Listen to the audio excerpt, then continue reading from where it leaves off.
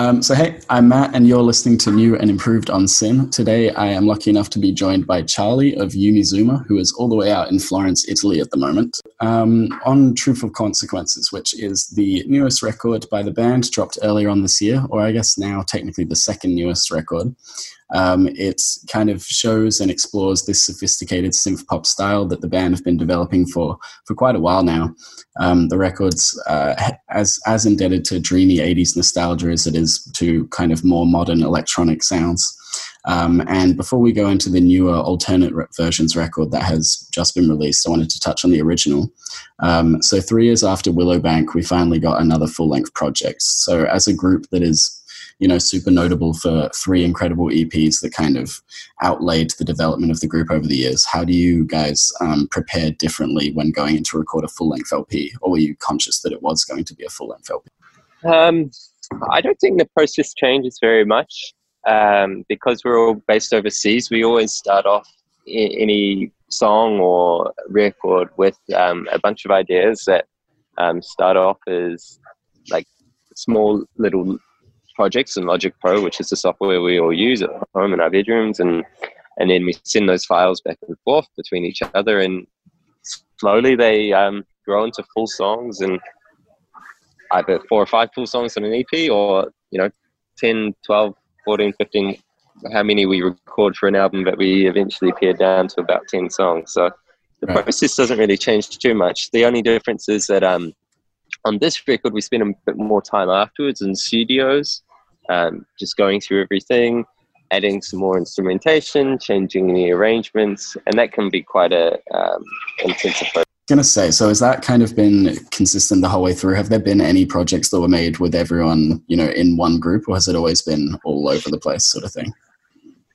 It's always been more or less all over the place, but I guess as we've grown up as a band, we've had more resources to try and get ourselves in the studio. So it's over time we've been able to spend more time together, especially when we're on tour. At the end of a tour, we usually try and get booking some studio time in somewhere and make the most of that, because although it's great to write and record when you're apart and you can sort of set things up like a factory production line where someone's working on something while everyone else is asleep, you miss out on all of the sort of really quick rebounds of creativity that you get when you're all riffing off each other in the same room.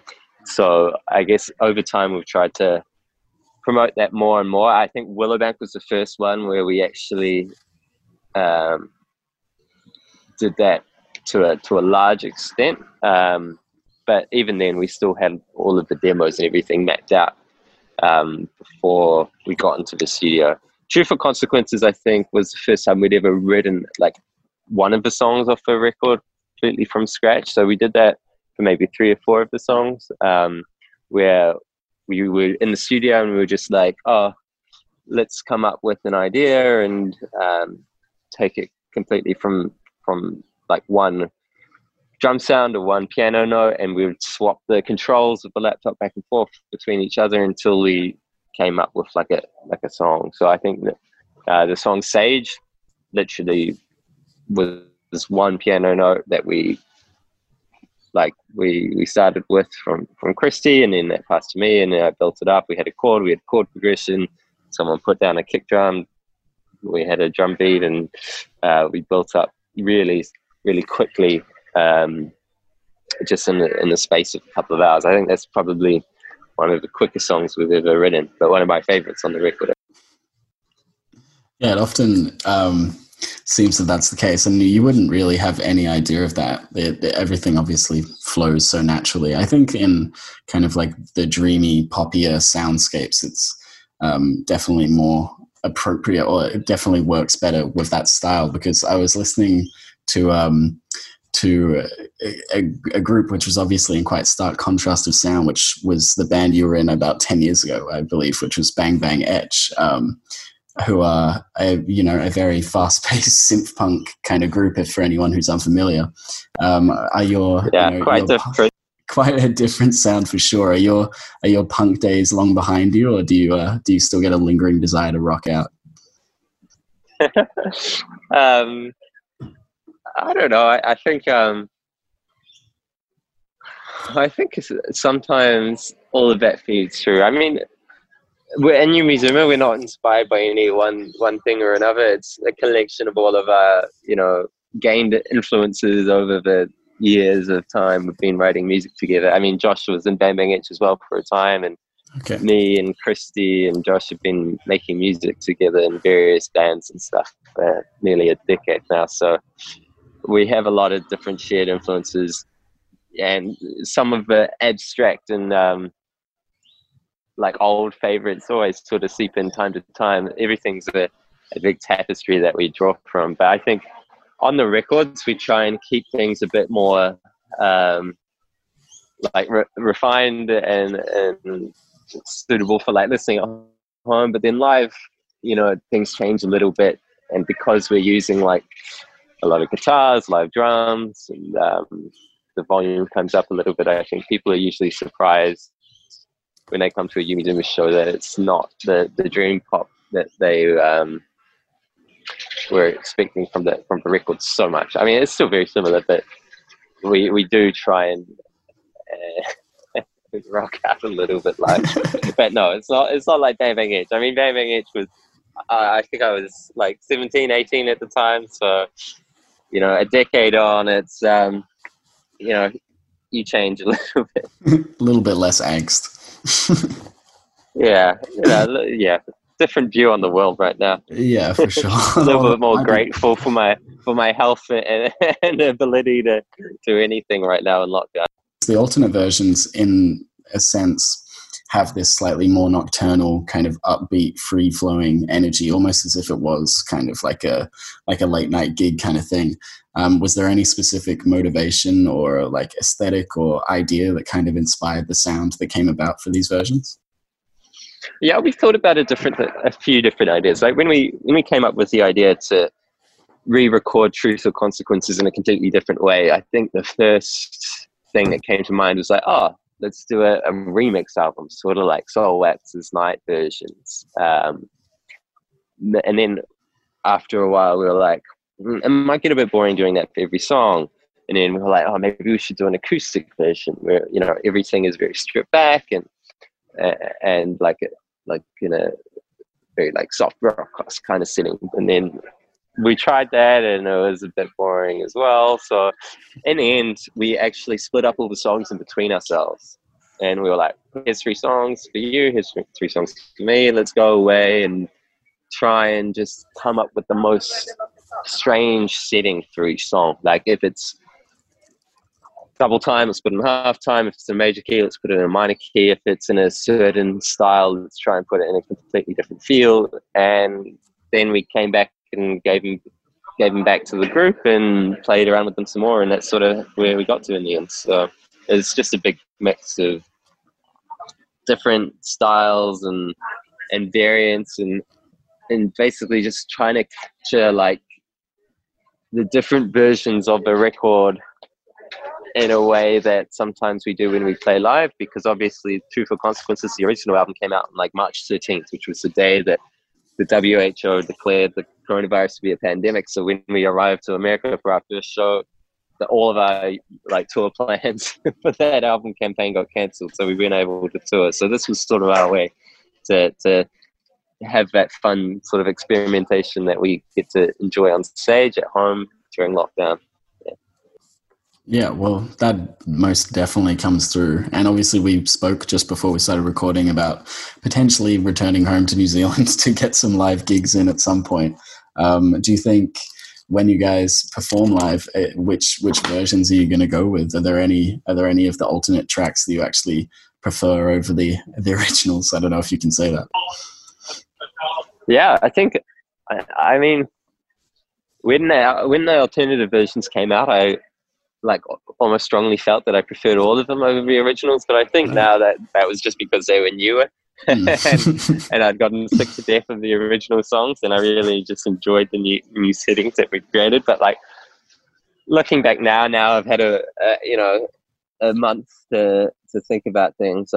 I think when we play live, I mean, it might be nice to mix it up a little bit. I mean, we always try and sprinkle songs in from all over our catalog when we play live. Like, so if you're a fan of like the first CP we did, you know, you won't turn up to our show and be completely confused or not know any of your tracks. So I'm sure when it comes to playing live again, hopefully in 2021, you know, we'll put in a couple of original Truthful Consequences tracks and then a couple of alternate versions. So there are a couple that I really enjoy. Like, we've already tried to play some of them live, just like by remote distance. We've done a little sort of a few practices and stuff like that. And some of them are sounding pretty good. Like, I really enjoyed playing the alternate version of Lonely After. So hopefully things can return back to normal and we can get back playing shows again, so we can work that out at some stage.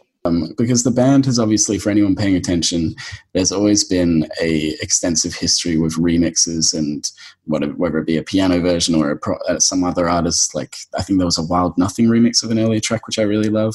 There's always been lots of remixes and stuff like that. So what is it about kind of different perspectives in remixes and stuff that you guys really gravitate towards? I think it's just a natural thing that we've always sort of done as part of a writing process. Like, when we write a song, we usually start off with some sort of instrumentation, like a guitar or bass or keyboard, and then we build that up until we have a full instrumental that we can write vocals on top of. Then we write the vocals and come up with like the best melody that we can in between all of us, and then we strip away the instrumentation and try and rewrite it to completely fit the melody. So every song we sort of do that. So it's like the remix process, the alternate version like process. It's always been a part of us. So doing this sort of album, or collaborating with other people, or doing piano versions, like you said, that's always been part of our writing process. Every song has like 5 or 6 different versions that are completely different. Just because, you know, when you write something, when you write like a guitar line and then a vocal line, just because they sound good in isolation doesn't mean they always go together. And sometimes, you know, the arrangement process of a track is a thing that's the real killer, you know, the thing that takes a while. So we're fortunate enough to have 4 songwriters in the band who are able to be a part of that. And yeah, it just means that everything's very fluid, and it's hell for our record label, because we always send them ideas and a month later they change. But if you can get past like the need to cling on to a demo or a certain sound, I think things always end up for the better, having that constant refinement and everything. But like I said, for some songs, like, you write it in an hour and it's done, like when we wrote Sage on Truthful Consequences. But those bouts of inspiration where you can take a track from an idea to a finished product in a day are very few and far between for us. Usually things take a lot longer. Yeah, well, it works out really well. I guess that is, I hadn't really thought about the fact that they already are kind of pre-packaged as deconstructed, so easy to kind of piece apart and put together again however you like, which is really cool. So yeah, I was going to reference before. So I was listening earlier to a cover album you guys did of What's the Story, Morning Glory by Oasis a few years ago, which I don't think I'm alone in having missed that one. So anyone listening, definitely go check that out. It's actually really great. But if you were to how are you listening to it, by the way? Oh, don't tell anyone, because it's kind of, I think I was doing it illegally. I was concerned you might be confronting me on that one. There's a YouTube rip. Okay, cool. Well, I'm glad it's up somewhere, because like, for anyone that doesn't know, that was just a physical product only. We did it for a vinyl subscription service called Turntable Kitchen, as part of like a series where they got other bands to commission, other bands to record like cover albums of classic albums, and those got sent out like on a mail order basis. So it's a service that you subscribe to and you get records in the mail, like Vinyl Me Please, or I forget the one that's famous in Australia. There's something similar. They approached us and they were like, oh, if there was any album that you could cover in a Yumi Zuma style like in its entirety, what would you want to do? And we were on tour at the time, and we were listening to all our favorite records in the car, and we were like, oh, let's do Three Cheers for Sweet Revenge by My Chemical Romance. Let's do Silent Alarm by Block Party. Let's do I'm Wide Awake It's Morning by Bright Eyes, stuff like that. And every time we tried it, it never worked out in a Yumi Zuma style until eventually someone, I think as a joke, was almost like, let's do an Oasis album. And just started with Play Wonderwall. We laughed it off at the time. Yeah, exactly. Like, it's the most cliche. So, like, everyone jokes about someone pulling out an acoustic guitar at a party and covering Wonderwall, right? Mm-hmm. Yeah. But we did it.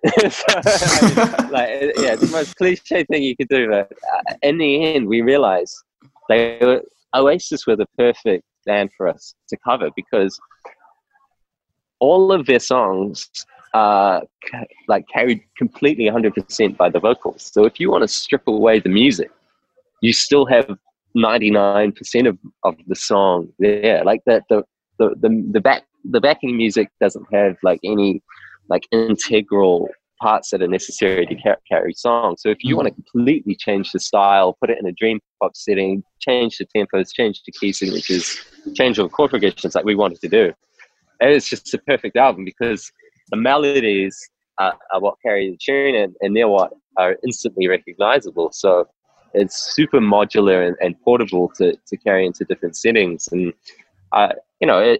it's still something that I go back and listen to a lot, because even though the songs are songs that we've been sick to death of, I think in the new settings with like a female vocalist like Christy singing, the tracks are different enough to be palatable again, I think.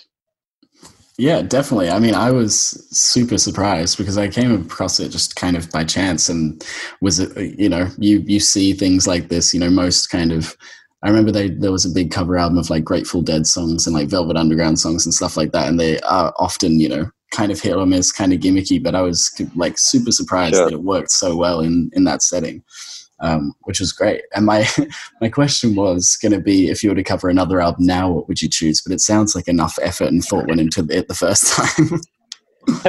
Yeah, I mean, I would have to. Sorry, someone's playing some wood blocks in the background. But but anything I said now would probably be something that wouldn't work in a Yumi Zuma context. Mm-hmm. So, yeah. When you're about to cover a record from start to finish, and you have to think about whether you can actually make every song work, it is an extensive thought process, and a lot of trial and error goes into it. Unless you're happy with some tracks just being absolute trash, or like exactly the same, right? That's the thing. We wanted them to be completely different. So, but I've always really appreciated the kind of the art direction and style, whether it be from the early days with the now kind of iconic photos on the early EPs to more kind of abstract line drawings that came around EP3, and these kind of hazy film videos and everything like that over the course of the career. I was wondering, if there was any kind of filmmakers, I get kind of a French new wavy aesthetic and things like that. If there was any, artists or filmmakers or anything that you kind of connect to the Yumi Zuma style. Yeah, it changes from record to record, and I think the visual aesthetic is the thing that we always pour over the most, because writing music comes very easy to us because we practiced it for years and years and years, but we're not trained visual artists in any sense. We do a little bit of photography on the side, but none of us do it full time, and none of us are dedicated painters or anything like that, or illustrators. So we always try and involve people that inspire us as much as possible. For the Yonkala artwork, we asked our friend who's a great New Zealand illustrator called Henrietta Harris to do that album cover, which is just 4 photos of us that she took while we were overseas, and did line drawings in her studio. And then a similar thing for EP3, Aiden Koch, we got to just come up with a few different illustrations and sort of like an Italian illustration style, because like that record is influenced a lot by Italian cinema and vibes and time that we spent over there. And then for Willowbank, that was a drawing that Sam did at home. For Truth and Consequences, that was a photo that Christy took. So it's a big mix of things, and the visual aspect never really comes together until the last minute. You know, we always have to have the songs completely written first before we can figure out, you know, what are we trying to encapsulate here? What is the look that we're going for? And we usually try and put like a mood board together and decide on like a distinct color scheme that we can use for the whole campaign and things like that. So it's an intense process, and probably the part that I look forward to the least, because we argue like hell about it, like more than anything. Christy is a graphic designer actually, so I did it a disservice by saying that she's not as trained on the visual aspect as the rest of us. But yeah, we definitely get into some heated conversations when it comes to like what should the album cover be and stuff like that. So, but I think we're all really happy with how everything's come out, and when you look at it now, I hope that the aesthetic is cohesive, and when you look at a Yumi record, you can tell it's a Yumi record. But what we do next for the next album, I don't know. I mean, Truth or Consequences was easy to do for the alternate versions. We just flipped the cover on its head and inverted it. But now we have to come up with something more unique for the next. Yeah, for sure. Well, I mean, it's very, very clearly been like meticulously crafted the whole way through. It's always something I've been very, conscious of when following the band, is how, how careful the art direction and aesthetics behind it all are. And, even with the typography or the, signature Yumizuma being consistent pretty much the whole way through, which is, little touches like that I really love. So that more or less wraps it up today. It's been a pleasure chatting with you, and I do really hope that we get to see these versions or any versions of something live at some point. Is there?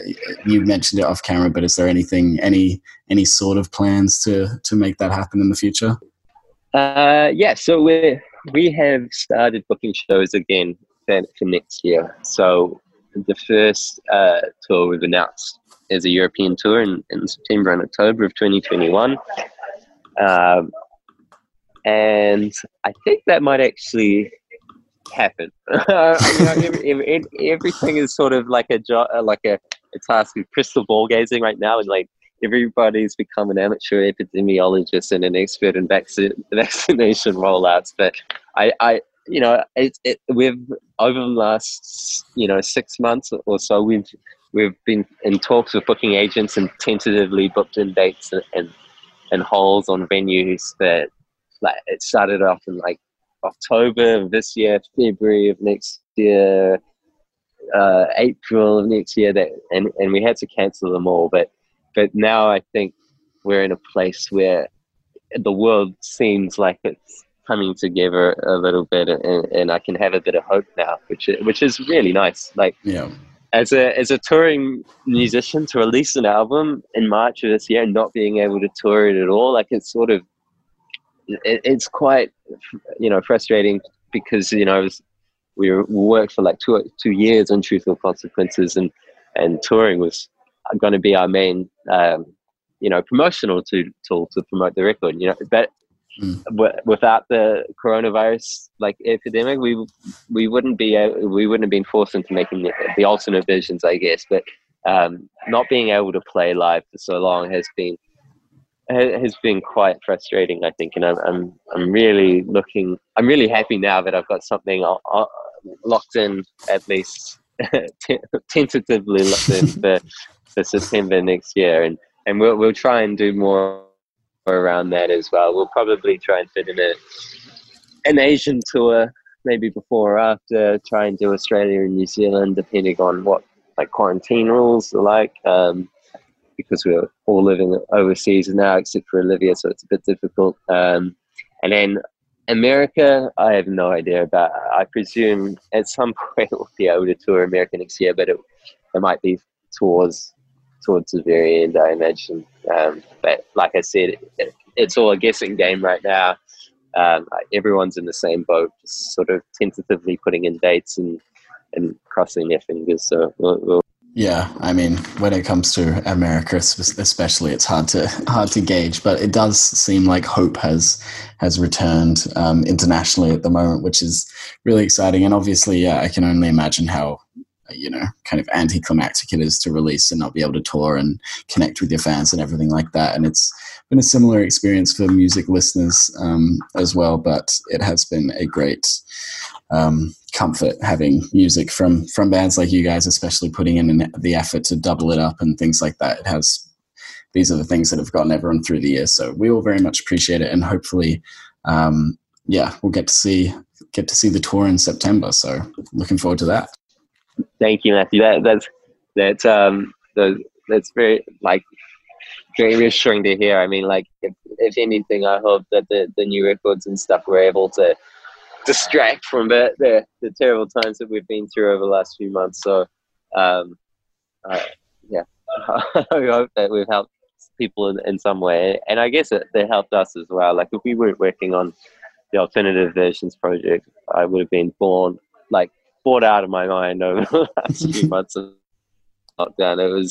It was really nice to have something like music to fall back on and sort of like forget about everything else for a while when you're stuck indoors and